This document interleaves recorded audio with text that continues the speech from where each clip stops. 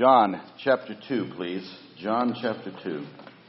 You know, I had intended to get back into our James series this morning and was working on James chapter 4, but for some reason I could not get peace and couldn't quite get that the way I wanted it, and so I decided to try something else. And wasn't real sure why, but as I've listened to the music this morning and the direction this service has gone, I think I understand a little bit about maybe what the Lord's doing here. John chapter 2. And let's start reading in verse number 1. On the third day there was a wedding in Cana of Galilee, and the mother of Jesus was there. And now both Jesus and his disciples were invited to the wedding. And when they ran out of wine, the mother of Jesus said to him, "They have no wine." Jesus said to her, "Woman, what does your concern have to do with me? My hour has not yet come." His mother said to the servants, "Whatever he says to you, do it." Now there were set there 6 water pots of stone, according to the manner of purification of the Jews, containing 20 or 30 gallons apiece. And Jesus said to them, "Fill the water pots with water." And they filled them up to the brim. And he said to them, "Draw some out now and take it to the master of the feast." And they took it. And when the master of the feast had tasted the water that was made wine, and did not know where it came from, but the servants who had drawn the water knew, the master of the feast called the bridegroom, and he said to him, "Every man at the beginning sets out the good wine, and when the guests have well drunk, then the inferior. You have kept the good wine until now." This beginning of signs Jesus did in Cana of Galilee, and manifested his glory, and his disciples believed in him. Heavenly Father, I pray that for these remaining minutes that you'll help our minds and hearts to concentrate on your word. I pray you'd give us ears to hear today. And I pray you'd fill me with your Spirit. Forgive me, Father, for anything that would hinder my usefulness today, and help me to just be your instruments. And I pray that you'll be the speaker today. I pray, Lord, that nothing will be said here that, Father, shouldn't be. And that anything that needs said will be said boldly and plainly and clearly and accurately. Bless the message. And bless each person who is here hearing. Pray, Father, if there are those who need something specific from this, they'll receive it today. Help us, teach us, change us, we pray. In Jesus' name, amen. You know, just a couple of weeks ago, we rejoiced with Paul and Christine as they celebrated their wedding. We attended a wedding.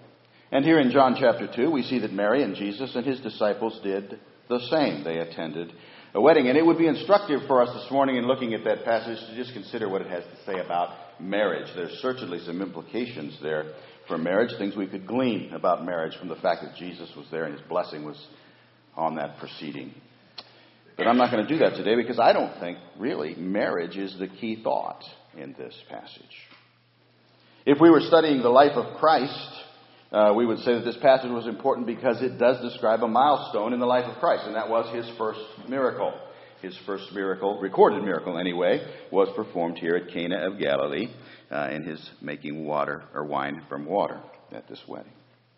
But I don't want to go in that direction either, because there's something here that I think is of great interest. It always jumps out at me whenever I read this story, and it has jumped out at me again, and I want to share it with you today. And I see it in the words of Mary. Mary here spoke, I think, preached 2 very wonderful sermons in this passage. Very, very short ones. You probably wish that I preached quite this short. She only spoke 11 words. Wouldn't that be something? If you could preach a sermon with such eloquence in 11 words. And it's recorded in 2 verses, 2 sentences. Verse number 3, the first one was, "They have no wine." Verse number 5, his mother said to the servants, "Whatever he says to you, do it." I want to just for a few minutes this morning unpack those 2 sentences and see if you see what I see in them. 2 very important truths for us this morning. Think first of all about that phrase, "They have no wine," in verse number 3. Now the text here obviously indicates to us that Mary was at this wedding. It seems to indicate that Mary was the one who was invited to the wedding. And some folks seem to think that the way it's worded there, Jesus and his disciples then kind of came as an afterthought or at her prompting or something like that. They seem to have been possibly invited later. I don't know if we could be dogmatic about that. But some infer from that means that Mary was probably some kind of a personal friend of the wedding party, and Jesus and the disciples then came later. It's interesting, isn't it, that Joseph's name is not mentioned. There's no mention here of Joseph. And that's pretty conclusive indication that Joseph was probably dead by this time. But Mary was there, and Jesus was there, and the disciples were there. And so they're all there at this wonderfully festive occasion. And the problem arises. And the problem is, as we quite clearly see in the text, that they ran out of wine. It might not seem like that big of a deal, but it was actually a social disgrace. And it was not a good thing. And it would have had serious repercussions, perhaps, for the reputations of the bride and the groom. Now, we could come up with all kinds of possible reasons why they ran out of wine. Maybe they were just simply poor. Maybe they couldn't afford very much wine. I mean, that's one possibility, and maybe if we give them the benefit of the doubt, that's the one we might rest on. It's also possible that if Jesus and his disciples were kind of an afterthought, that they inflated the roster, and there just simply weren't enough provisions there for this crowd that had come in. That's possible, too. And it's also possible that they were just simply poor planners, and had just not thought the thing through. But we actually do know the real reason, don't we? It's in verse number 11. The verse number 11 tells us this beginning of signs Jesus did in Cana of Galilee and manifested his glory, and his disciples believed in him. The real reason was that Jesus might show forth his glory, and that the disciples might believe. And so we think about that, and we realize that in God's economy, absolutely nothing happens by accident. This thing, which might seem like such a little thing, was actually planned by God well in advance. And it was used by God to demonstrate the glory of the Savior and to help others to believe in him. I don't know about you, but I find that encouraging. Do you find that encouraging? Amen. When difficulties come our way, even the little niggling nits that come our way that drive us so crazy sometimes, the problems that come up in life, it may well be that God has planned that in advance, is using that difficulty to teach you, is using that difficulty to make himself known to you, or even to bring you or others to him. There's so many examples of that in the Bible. We could spend so much time on that. The one that always comes to mind is the story of Joseph. Joseph, who was sold into slavery by his brothers. And Brother Mark's been talking about this in his Sunday school class and Sunday mornings. Here's Joseph. Goes out to meet with his brothers, and they cast him into a pit. And as Alistair Begg says, after they've cast him into the pit, they sit down and eat a sandwich. They have no concern whatsoever for him, and they sell him into slavery, and he goes into slavery, and he ends up, for no fault of his own, getting thrown into prison and spending a good portion of his life as a slave and in prison for absolutely nothing that he did wrong. And yet later on in his life, when he's talking to his brothers, he would say to them, "As for you, you thought evil against me, but God meant it unto good." God knew all along. God planned it all along. God was in control all along. And so they had this problem. It was a problem that God had put there so that Jesus might be glorified. But nonetheless, to them it was a problem. And they had no wine. And then Mary brought it up to Jesus. Don't you think that's interesting? Mary goes to Jesus and says they have no wine. Now, what was he supposed to do about it? You wonder what she was thinking there and why she would have approached Jesus in the first place and said, they have no wine. I think the most obvious implication is she thought he could do something about it. She expected him to do something about it. She was aware, at least in some way, that he had some ability here. We are aware of no miracles that Jesus had performed prior to this one. We have no documented evidence. The Scripture is silent about any miracles prior to this one. There are some apocryphal texts which mention some legends about Jesus when he was young, but they are just stories. There's no evidence that we can trust those documents. They're not trustworthy, and so we don't give them a lot of weight. But nonetheless, our imaginations go crazy, don't they? I mean, imagine what it must have been like to have been in the house with Mary and Jesus. Were there miracles? I don't know. What was it like to have that kid running around in the house? And if there were no miracles, were there conversations? Did Jesus and Mary talk? Surely they must have. And so for some reason here, Mary believes that Jesus has the ability to do something here. Clearly, I think the implication is she knew who he was and believed he could do something miraculous about this wine problem. But beyond that, I think her words might speak to a greater thing. I think there might be a greater lesson here. I think she was describing a simple problem, but I think there was a deeper meaning. You know, we just observed the Lord's table, the Lord's Supper. And every time we do that, we say that the bread represents his broken body, and we say that the juice, the wine, represents his blood. And we see that in other places in Scripture as well. And I wonder if what was being said here, they have no wine, was not only speaking about this immediate need at the wedding, but also was looking forward to a greater need, or maybe looking around to a greater need. All are lost in sin and unable to do a thing about it. They have no wine. All need the blood of the Lord Jesus Christ. He's the only one who can solve that problem. Here's how one person put it. He said, it may well be that by some mysterious association of ideas, the brief but poignant words of his mother, they have no wine, expressing her sensitive concern for the distress of their host, suggested to Jesus the much deeper need of humanity that he had come to earth to satisfy. It was because men had no wine, because they had no inherent strength to save themselves from the dire predicament in which they stood as sinners, that Jesus was destined, in Isaiah's words, to tread the winepress alone and pour out the wine of his most precious blood. I don't know how far we could go with that, but I think it's a valid thought. Jesus knew they had no wine. The old water of Judaism couldn't save the souls of men and women. They needed the Savior, and he was the Savior. You notice Jesus used that phrase, my hour has not yet come, when he answered her. And every single place that we see that used in the New Testament, it is referring to the hour of his death. And so here he is in the midst of revelry and celebration, and his mind is on the cross. He is thinking about those things. Here, at the very beginning of his ministry, his goal is the completion of it. He came to seek and save the lost, and his every word, his every thought, his every action is related to that ministry. They have no wine. It was true then, and it's true today. Apart from the blood of the Lord Jesus Christ, there is no salvation for mankind. There is no hope. They have no wine. Only when Jesus changed the water to wine was their need met. Their bodies, their minds, their souls were refreshed. Their joy was made complete. They have no wine. Think about it this morning. Only in Jesus Christ can you find the solution to your need. He alone can save and make us whole. He alone can quench the thirst of our soul. And so here at the very beginning of Christ's earthly ministry, at the scene of his first miracle, we see the very reason he came. The great need of mankind. They have no wine. They're sinners and all the religion in the world. And that was symbolized in the water pots. All the religion in the world couldn't save them. They're sinners. And only the blood of Jesus Christ, symbolized by the wine, could. They have no wine.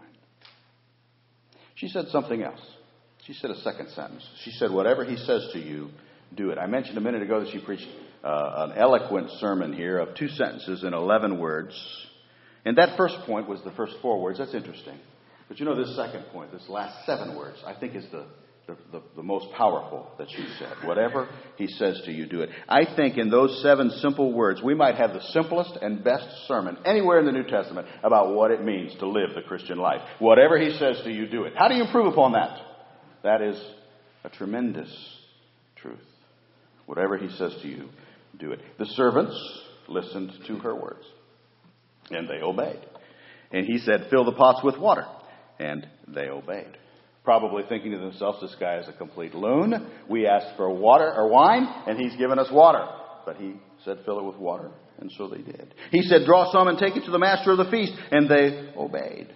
Probably fearing the whole way as they walked as to what is he going to say when he asked for wine and I hand them water. But they obeyed. And they saw an amazing result. Now think about this. They knew it was water when they had put it in the pot. They knew that they and they alone had touched it. Jesus never touched it. And they knew that they had drawn water from the pots and that it was water when they drew it. And then they saw when they poured it into the governor's cup, it was wine. Jesus had not physically touched it, but had nonetheless miraculously created wine from water. And the disciples believed. And that was the whole point. The disciples believed. That's what verse 11 says. And by the way, that's the key to the whole book of John. You want to know why John wrote the book of John? That's why he said he wrote it. John chapter 20 and verse number 30. Truly Jesus did many other signs in the presence of his disciples, which are not written in this book. But these are written that you may believe that Jesus is the Christ, the Son of God, and that believing you may have life in his name.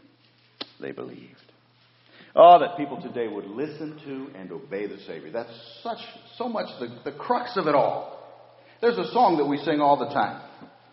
Maybe we ought to sing this for our invitation today. Trust and obey. We sing that song all the time. I read about how that song came to be. It came to be during a evangelistic campaign with D.L. Moody.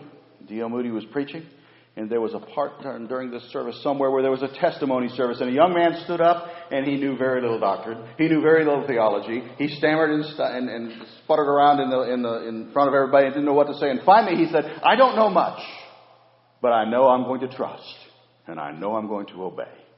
And there was a songwriter in the group that took those words and wrote it down. When we walk with the Lord in the light of His word, what a glory He sheds on our way. While we do His good will, He abides with us still, and with all who will trust and obey. Trust and obey, for there's no other way to be happy in Jesus but to trust and obey. That's the simple truth Mary was conveying in her words. Whatsoever He says to you, do it. James said the same thing in our little study that we've been going through on James. We read this quite a while back in James chapter 1 and verse 22. Be doers of the word and not hearers only, deceiving yourselves. Whatever he says to you, do it. Samuel said the same thing to Saul when he said to him one day, Has the Lord as great delight in burnt offerings and sacrifices as in obeying the voice of the Lord? Behold, to obey is better than sacrifice, and to heed than the fat of rams. Whatever he says to you, do it. He said one time to Abraham, I want you to leave your home. I want you to leave your family. I want you to start walking to a land which I'll eventually get around to telling you about. And Abraham could have said, what? I don't understand that. And if I understand it, I'll obey. But until I understand it, I'm not going to obey. That's the way many of us would have responded. But no, that's not what the Bible says. The Bible says by faith Abraham obeyed when he was called to go out to the place which he would receive as an inheritance. And he went out, not knowing where he was going. Whatever he says to you, do it. Later on, God said to Abraham, you're going to have a son. Abraham was 100 years old. Is anybody in the room here this morning 100 years old? Some of you might be close. I don't know. If God were to say to you, today you're going to have a son, would you have a little difficulty with that? I think most of us probably would. If he said it to me, I'm 55, I'd have great difficulty with that. And yet, Abraham believed and obeyed. And then later, after that wonderful miracle, God said to him, after the son had been born, God said to him, I want you to take now that son, your only son Isaac, whom you love, I want you to take him to Mount Moriah, and I want you to sacrifice him there as a sacrifice to me. I saw a movie about this one time. And in this, I don't remember which one of the Bible movies this was, but in this particular movie, that scene was depicted with Abraham being very upset and screaming and shaking his fist at God and very upset about this fact and questioning God until finally he acquiesced. That's not what the Bible says happens. What the Bible said happened is that he just simply took his son and obeyed. Whatever he says to you, do it. God said to Gideon one time, he said, I want you to go and lead my people against the Midianites. The Midianites were spread out across the valley like a horde. And Gideon was a little bit of a cowardly guy, not the bravest of men. But after he prayed and talked to God a bit, he decided to go ahead and obey. And he mustered an army, 32,000 men. God said, great, Gideon. Just one thing, that's too many men. He said, tell every one of them who's afraid to go home. 22,000 of them were afraid. And so 22,000 of his 32,000 went home. Gideon could have at that time said, I don't think so, but he was still willing to go. And he started off, and God said, wait a minute, Gideon, you still got too many men. Time he was done whittling them down, he had 300 men left. And now most of us would have looked at the massive army of the Midianites and said, God, this is just not going to work. But no, God had said to go. And he did. He obeyed, not understanding in the least, I'm sure. And God wrought a mighty victory through those 300 men. Whatever he says to you, do it. Do it. Mary was no stranger to this concept. Mary had one day been just minding her own business when an angel appeared, and she was told that as a virgin she was going to get pregnant and bear a son. And she could have said, what? I don't think so. She could have said, you know what, I'll be a social disgrace. I'll be an outcast. My husband Joseph will hate me. She could have said no. But instead, you know what the Bible says she said? Behold, the maidservant of the Lord, let it be to me according to your word. Whatever he says to you, do it. You see, it doesn't matter whether you understand it or I understand it. We need to just do it. Someday we will understand. It doesn't matter whether it makes sense to us now. Oftentimes what God asks of us won't. We just need to do it. Someday it will make sense. It doesn't matter what others think. Many of these people had to deal with the fact that others thought they were complete nuts for obeying the Lord. Just do it. The only opinion that matters is His. It doesn't matter what the culture of the day says. Just do it. When God says one thing and our culture says another, which are we supposed to follow? We're supposed to follow God. Always God's way. Just do it. It doesn't matter if you're the only one doing it. Elijah thought he was. He's wrong, but he thought he was. But even if we are, just do it. We need to be like Paul, who said, let God be true and every man a liar. We need to be like Elijah, who, believing he was the last man standing, yet obeyed. Whatever he says to you, do it. And now it's important that we understand something. When this happened here, Mary and Jesus were communicating and the servants were communicating verbally. They were speaking to each other. We don't have that today. Jesus doesn't speak to us verbally. He speaks to us through this. And so I don't think that we would do the slightest disservice to this passage of Scripture to change that a little bit, to change Mary's words, her little sermon to us just a little bit.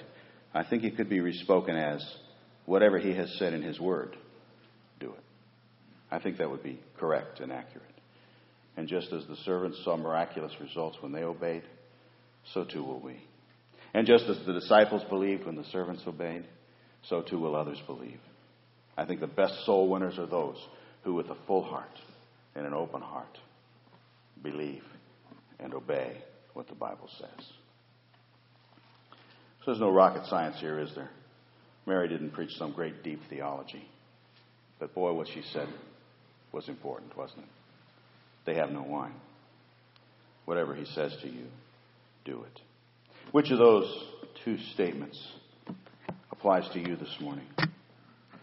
Perhaps you've never trusted Jesus Christ as your Savior.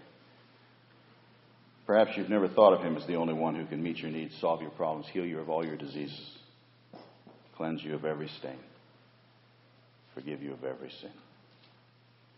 Perhaps you're not a believer. You have no wine. You need to trust Him today. Salvation is found in no other. No other. There is no other name under heaven given to men by which we must be saved. They have no wine.